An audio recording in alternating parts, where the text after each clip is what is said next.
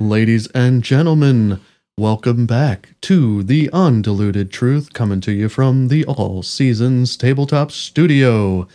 I am Ben, and today's episode will be the conclusion of shocking facts from a world-renowned doctor. And now, your host, Mike. Hey, Ben. Very good. Hey, we are still at the All Seasons Tabletop Studios. Yeah. And At least while we're recording this one. Yes, I am. Once again, when we do, we do two of these a week, and when we do this one, it's a little bit more of a break before we get here to do this particular one. Yeah, right. At this time during the week, and I'm always, it's almost like I have been overwhelmed with information and so forth. So this one really is anticipated, and I it's almost like I can't wait to get started, because sometimes I just have to get some of this stuff out, and it's not like a venting session, but I think it works the same way. You know how you say, okay, just vent to someone, just share your information with, or let's just talk a bit and just get it out. Right. It really is. It's almost like a cleansing for me. And so I am glad to be here. Not that I'm not glad to be there on the Thursday episodes, but on the Tuesday ones. I mean, it's just, it's longer waited. It's, waited for, I guess, is what I'm trying to say. Yeah, no, I understand. Yeah, I always like getting back in here and getting some podcasts done. Yeah. And hearing what you have. Yeah, well, that's true, to because most of the time I don't know what's coming up. Yeah. So welcome all of you rock tumblers and proverbial roll truth seekers. Rolling truth. Yeah, that's what we were trying. Yeah. And I butchered that all up. We were going to try to get that in there so we could call you. Yeah, so it would be rock tumblers and rolling truth seekers. Yeah. I sort of like that. That's interesting. Yeah, that is interesting. Nevertheless, welcome all of you out there, and we appreciate you so much. And there again, if you like what you're hearing from us, please like, save, subscribe, share. Yeah, well, all of those kind things. Of hard to share if you don't save. Well, I guess it's other ways, but all of those things. And this one, I was thinking about the title when you said shocking, right? Shocking facts from, and there again, ladies and gentlemen, listeners, we are going to hear the last bit of this particular interview with Dr. Geert Vanden Bossche on the High Wire with Del Bigtree. And I was thinking that really is interesting, because it's true almost in a sad way, because he is standing out, and these facts are shocking only because not many people are standing up to share what he has to share. And this particular portion of this is stunning in a couple of other ways, and I'll just give you a little brief kind of lead in, if you will. He's going to be bringing up some information that a lot of people wish they had when they're talking to other friends or so-called experts. Like say you have a friend that works in a doctor's office or is a medical professional or whatever, and they're giving you information, and you're going, wow, man, the information that you're giving me really isn't complete, or really isn't factual. There's some things in it. What he's getting ready to share is information that is coming from some serious professionals, and letting you know he's not the only one that knows this. He might be the only one out of a large number that's standing up believing this, and he's been sort of shouting this caution since I know at least April of this year. Okay. So I think in that way, this information is shocking. Yeah. And it solidifies. Some of us have been digging and as we say, turning over rocks. And this information, sometimes you go, wow, this is factual. Some of it's hard to understand because, after all, we're not a virologist or an immunologist or a vaccinologist. Yeah. But when you hear it, it sort of is lining up. And I would ask everyone that's listening, listen closely to Del does an excellent job. He does an excellent job anyway, but he's probing Vanden Bossche on some things that that he has said in the past, and sort of getting him to explain in more depth for us. Yeah, I was just going to jump in real quick. I like the way that you kind of introduced what Geert is kind of talking about, because that's very similar for what you said to the couple podcasts that we put out about trying to role play and get information out to our friends, family, or just other people in general. So I kind of like the way you introduced that. And that's a good call, because that's exactly what this does for you. It helps solidify some information and validate some things a little more clear. And when someone might say, anymore, like we tell the listeners, okay, it's Dr. Geert Vanden Bossche, and I don't think we ever have him on that we don't say he has a strong accent. So listen closely. But some people will say, well, that guy's got an accent. He can't be trusted. People will cancel anybody that doesn't, follow their narrative.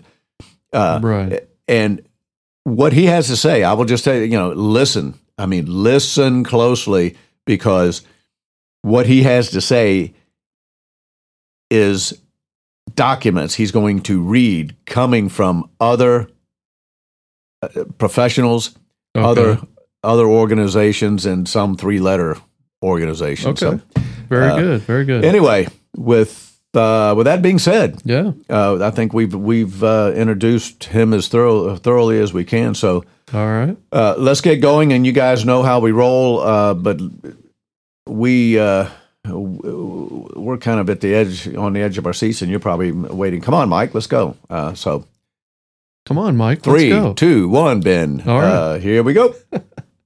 Much more efficient.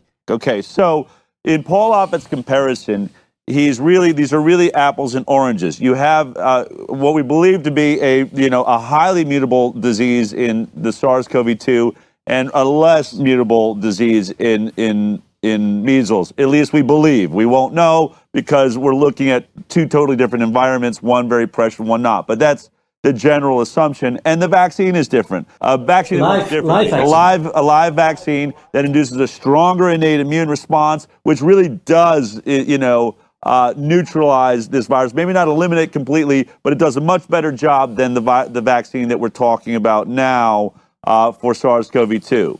Correct?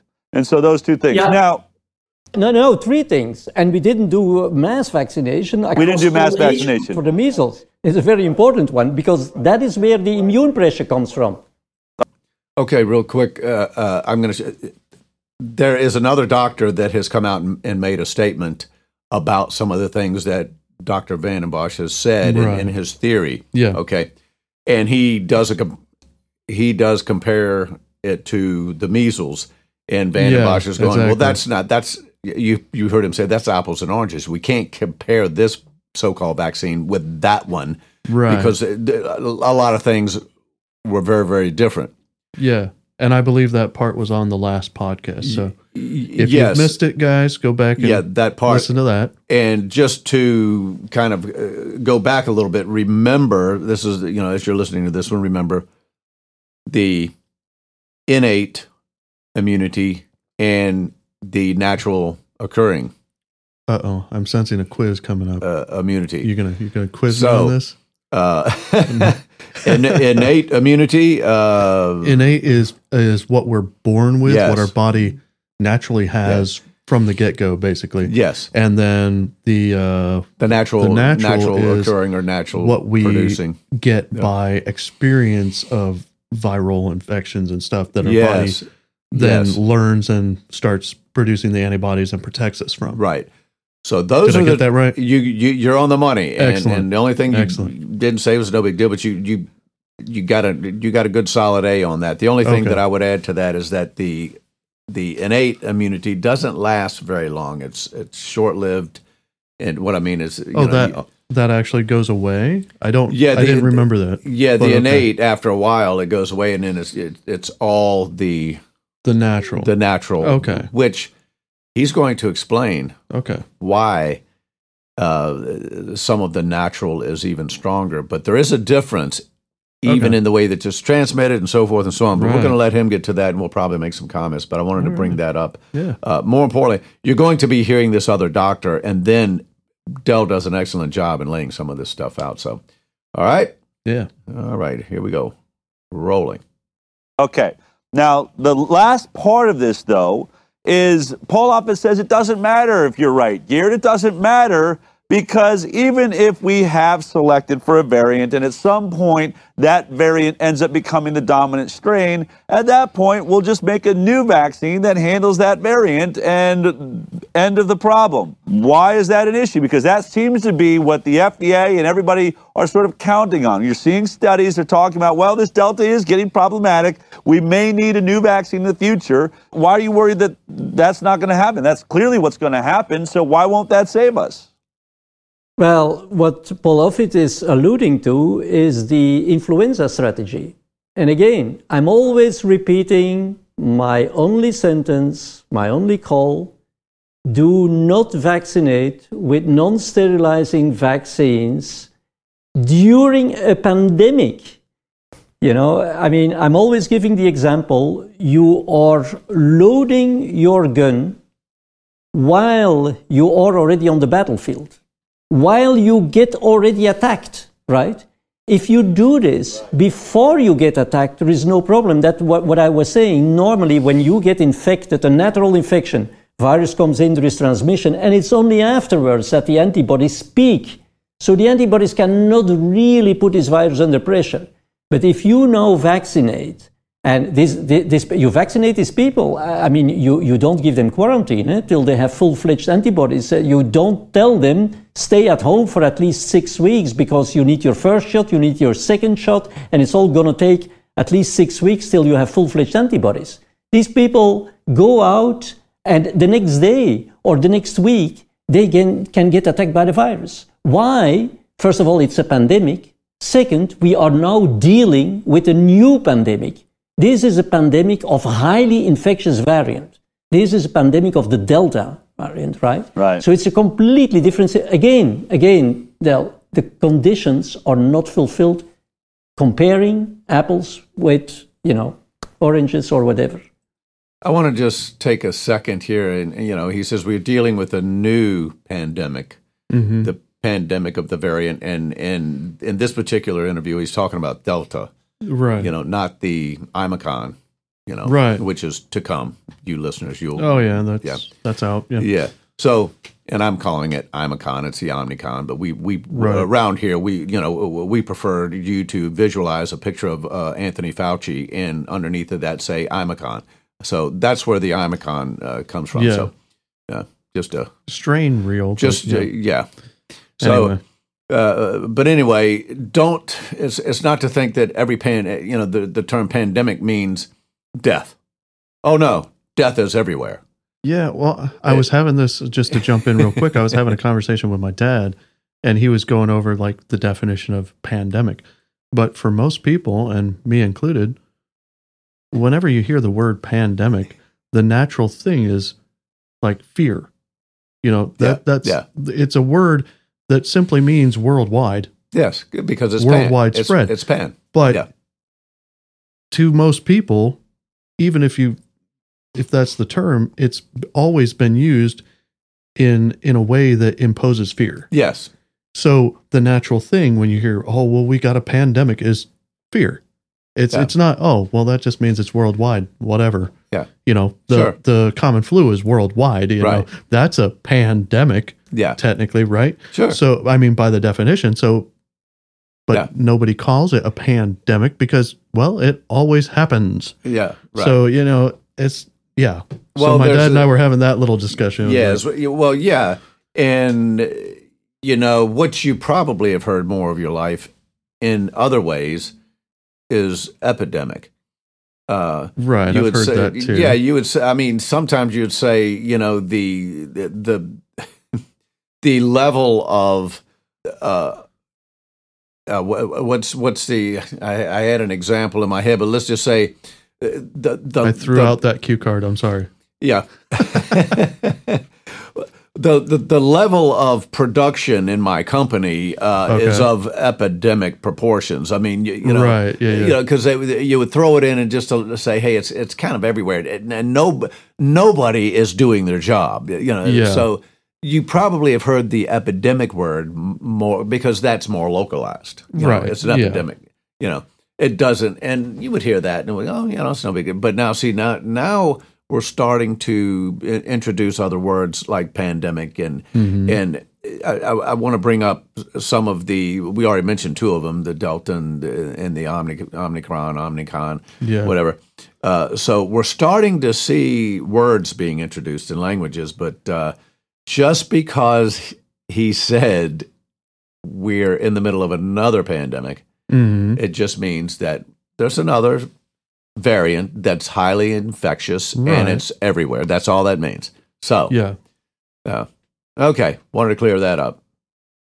I have another, and just because I try to help my audience and I think simply, but when you're talking about the antibodies needing that time to develop, I imagine a war. If we're in the middle of a war, the best way to handle a war is you send your cadets through basic training. They get boot camp. They get fully trained. They get all their gun training. They're working out. And then they're strong soldiers so that the moment that we send them off to attack, they're the best capability of winning that war. But if in the middle of the war, we decide, we don't have time, or for whatever reason, we just skip, or in the middle of boot camp, we just send these children in that haven't worked out. They barely know how to work their gun. Now they're in the middle of the fight. They're coming to the enemy. That enemy is just going to overrun them and come plowing through and wreak havoc and win that war. Is that sort of when you talk about? Yeah, of course. Okay. Yeah. When it comes to fighting pathogens by the immune system, we always compare this to war situations or soldiers. It's an analogy that works out pretty well, yeah. You'd like to see us stop this mass vaccination campaign because it's causing the pressure you're talking about. And Paul Offit's approach with mass vaccination is going to create a variant that each time we then vaccinate for, we're going to create a more and more infectious and potentially create a problem. Is the fear that one day there'll be a pathogen that we just can't, there's no vaccine can stop it? Is that basically the concern? When I read peer-reviewed journals from, molecular epidemiologists, right? I mean, they are simply predicting this. Okay, listen. And I cannot understand. It's like I'm telling these things, but if you don't mind, I can simply, citations, peer-reviewed journal by, this is like Harvard Medical School, the Dana-Farber Cancer Institute, MIT, etc., right? And there are statements like, and this is published early this year. Okay, that was, I'm just jumping in here real quick. So he's getting into just what I was telling you about, right? So this is published, in a reputable, I guess this is just a research article, and this was April the 28th of this year. So he was asked a question and he's answering it this way. Yeah. Okay. So, and here on the screen that I'm looking at is you see this article, and he's highlighting different portions of this. So, all right, here we go. Neutralizing antibodies are broadly present in the population. Broadly present in the population is when you do, for example, mass vaccination. Population level selection for antibody evading infection competent viral mutants may result in rapid resurgence of SARS-CoV-2 infections. So that is one thing that we see right now, the resurgence of the infections, right? I mean, this is a very strange situation where we all of a sudden see in all these countries where we have this mass vaccination, we see an increase in infectivity.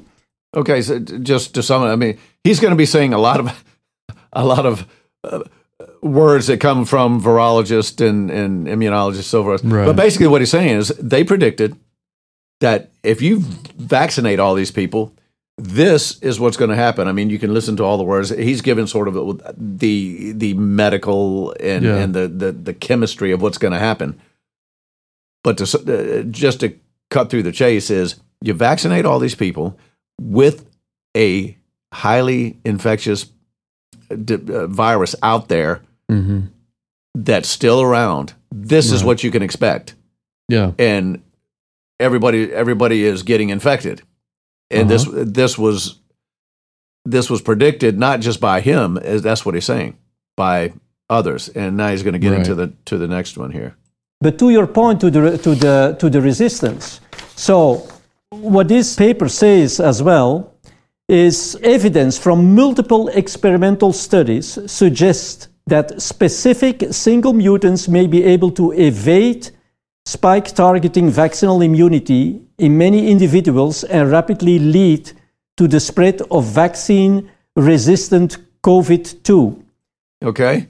I think it's important to walk through this because, so what did he say there? That single mutants may be able to evade spike-targeting vaccine immunity. Yeah. Right. You got mutants kicking off. Yeah. So basically, what he's saying is you're gonna neutralize that vaccine where it's really non-effective. But more importantly, the first 4 words in this document says evidence from multiple experimental studies. We'll call it 5 words. Yeah. I mean, that's powerful right there. Somebody isn't just going, you know what, I've got an idea. Based on what I've studied, I think this is going to happen. No. Evidence from multiple, they don't give a number, but multiple studies. So we know this was actually studied, and that's where he's going with this. One variant that can escape convalescent plasma neutralization is already in South Africa. This was beginning of this year, and could experience greater positive selection pressure once vaccines are deployed widely. Finally, the overall size of the pandemic in terms of number of active infections will play a significant role in whether the virus can be brought under control with vaccines. The speed at which neutralizing antibody resistance develops in the population increases substantially as the number of infected individuals increases, suggesting that complementary strategies to prevent SARS-CoV-2 transmission, for example, antiviral prophylaxis, and that do not exert a specific selection pressure on the virus, are key to reducing the risk of immune escape. In this context, vaccines that do not provide sterilizing immunity and therefore continue to permit transmission will lead to the buildup of large standing populations of virus, greatly increasing the risk of immune escape. And I mean, there are other publications, I don't want to take too much of your time, where it is very, very clear. I'm not the only one. I'm probably the only one who dares to speak out.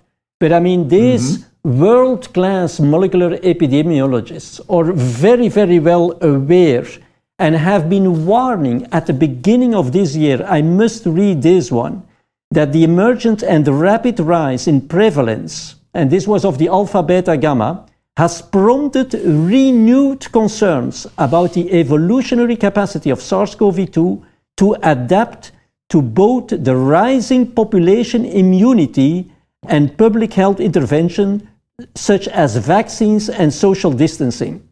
As a consequence, the epidemiological and immunological properties will likely complicate the control of COVID-19. So, I mean, this is not new. People know, people have seen already that before we even started the mass vaccination, the virus was already under tremendous pressure, most likely because of high infectious pressure in areas that were very densely populated, like in South Africa, the Mandela Bay, or in Brazil, in the favelas, etc. And because of that, there was a high local immune pressure, but this pressure was directed against the spike protein. And it has already they have shown that the many mutations in the S protein were really driven by immune selection pressure exerted by the population. Now, guess what? We are now coming with a vaccine, the target of which is the spike protein, and the spike protein is the target of the infectiousness. So now if I'm saying I'm exerting immune pressure on top of the pressure that existed already before the mass vaccination, I'm exerting pressure on the infectiousness of the virus, because that is what S is doing, making the virus infectious. So then, if that is the case, I would expect an explosion of more infectious virus. And that is exactly what we are seeing. Why doesn't Paul Offit, I mean, you say everyone knows this, if you're in immunology, you should know this. Why doesn't Paul Offit know this? I don't know. Sometimes, I mean, this is my personal opinion. I'm not saying that this is the case.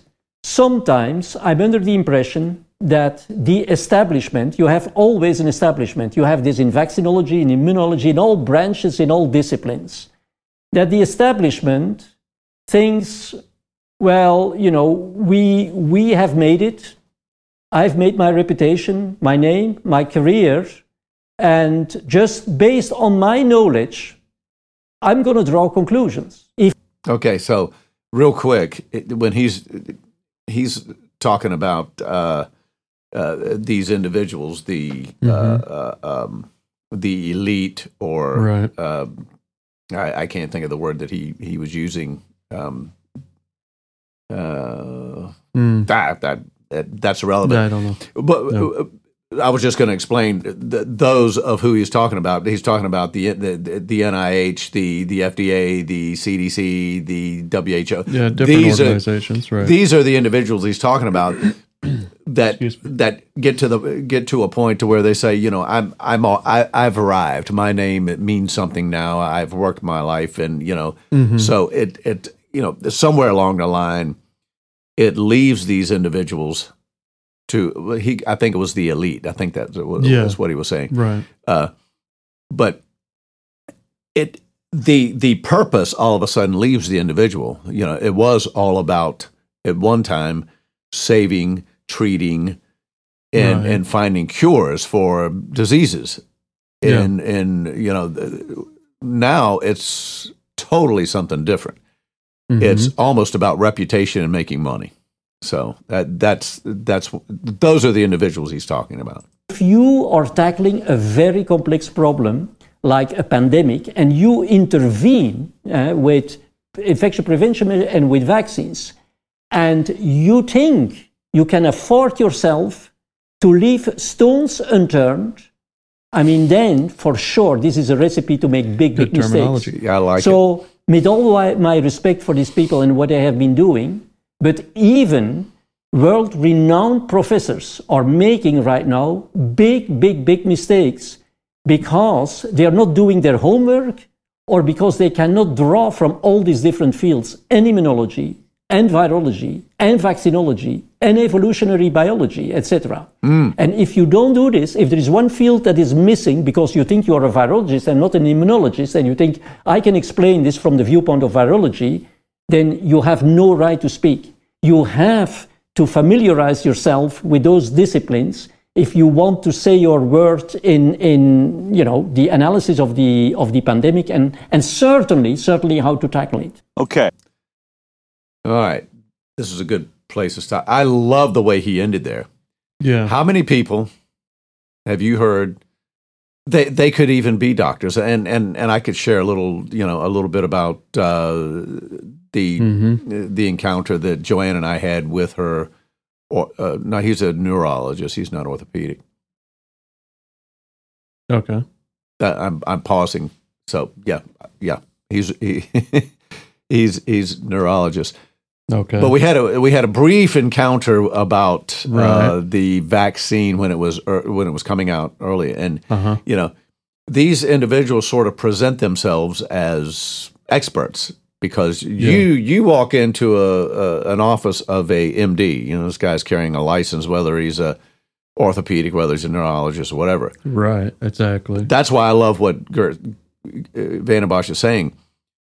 If you think that you can speak on this matter, what we're facing, and you are not a virologist, immunologist, vaccinologist, and he even mentioned a chemistry expert in some field. I can't remember exactly what it was, but he mentioned in chemistry. Yes, I forget what he said. But but what he's saying is, he says if you've got two of three of those, or two or four of those, or three or four of those, you really have no right to be speaking on this because you don't know. And that's what we're facing almost daily with people that, well, my doctor says this, or my brother's a doctor, or this, or my wife's brother-in-law's son. You know what I'm saying? Well, he really, when we say world renowned, I mean, he hits the bullseye with that statement. Yeah, I was just thinking that, I mean, he's right on with that because, and I was trying to think of a different analogy, but I'll go with cars because that popped in my head anyway.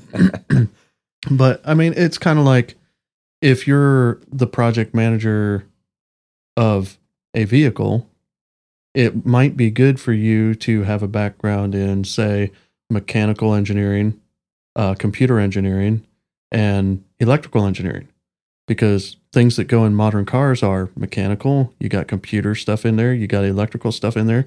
So if you only have one of those, you don't really understand everything that's going on in the car. Right. And that's kind of what Geert's saying.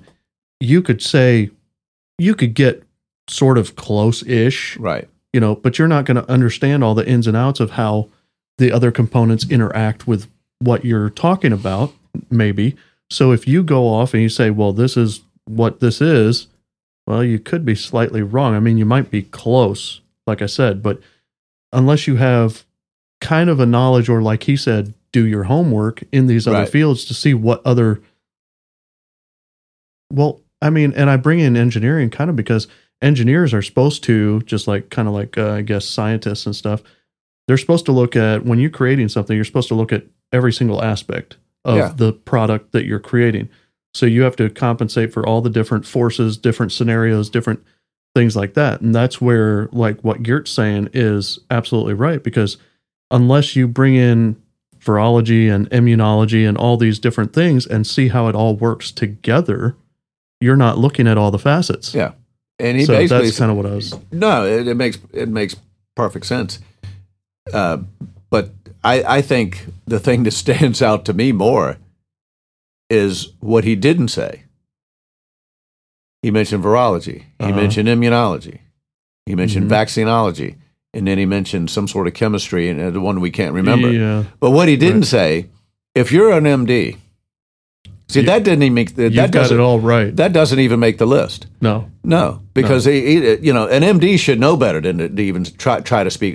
Just a regular, an internal medicine individual. Not that they can't know based on their own research, right? Because I have had conversations with at least one internal medicine doctor that really knew some of this, but did he know more than? Of course not. I could tell, right?